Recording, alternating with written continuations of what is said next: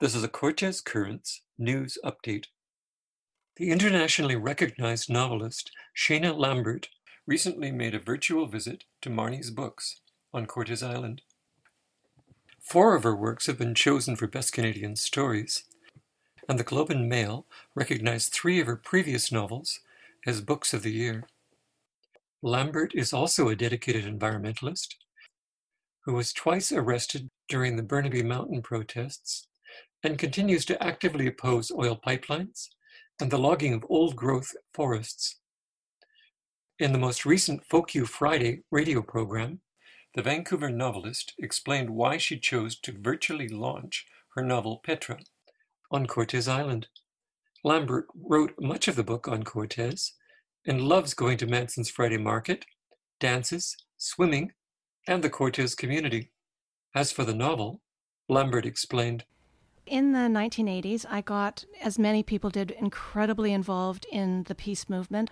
I mean, we can sometimes forget just how horrifying it was to live under the nuclear shadow. And I was really scared. I was coming of age in that time, and I got really involved in the peace movement.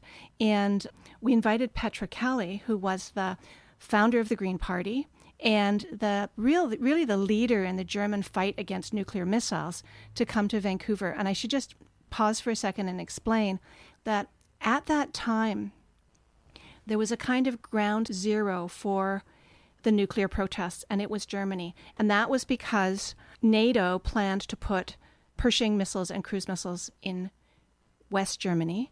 And then there was the Iron Curtain.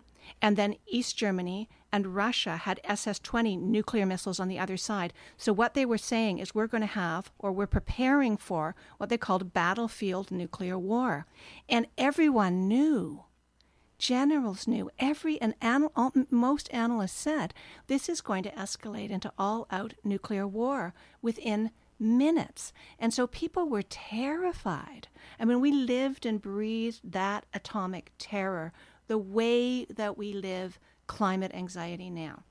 You can purchase Petra through Indigo or Amazon. The ebook is available through Kobo or Amazon. Also, Amanda Ofox Gillespie had an excellent interview with her on Folk You